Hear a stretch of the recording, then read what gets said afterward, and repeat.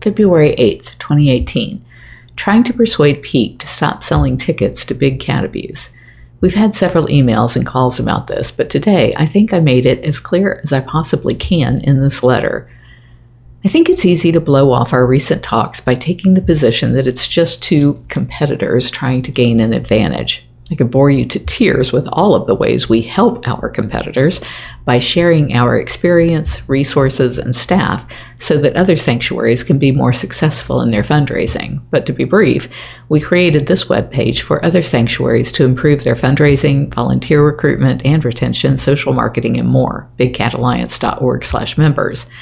In our annual report, you can find a section called Helping Others and Saving Cats in the Wild, where we detail spending over $80,000 helping other sanctuaries compete with us, bigcatrescue.org/2017 annual report.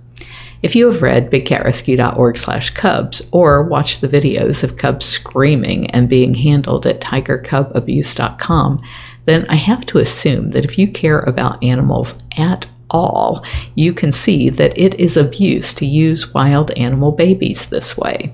There is no good way or right way to pimp out wild animal babies. But this may be the most important reason of all. You say you and your team oppose animal abuse and quote the effects of blackfish on SeaWorld's demise. You promote Peak as being the best in the industry for frictionless sales and tools to recapture cart abandonment and to reach out to previous customers to increase their number of tickets sold.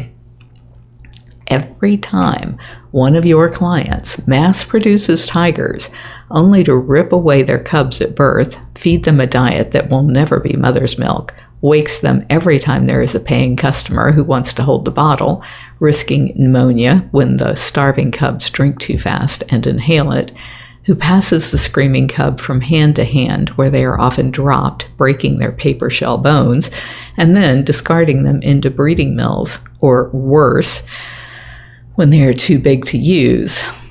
Every time you sell a ticket to cub handling, you are complicit in the abuse. You can't say you oppose animal abuse and sell tickets to it. For the cats, Carole Baskin, CEO of Big Cat Rescue.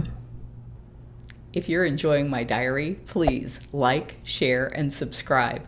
You can find other ways to connect to me over at bigcatrescue.org/Carole.Baskin.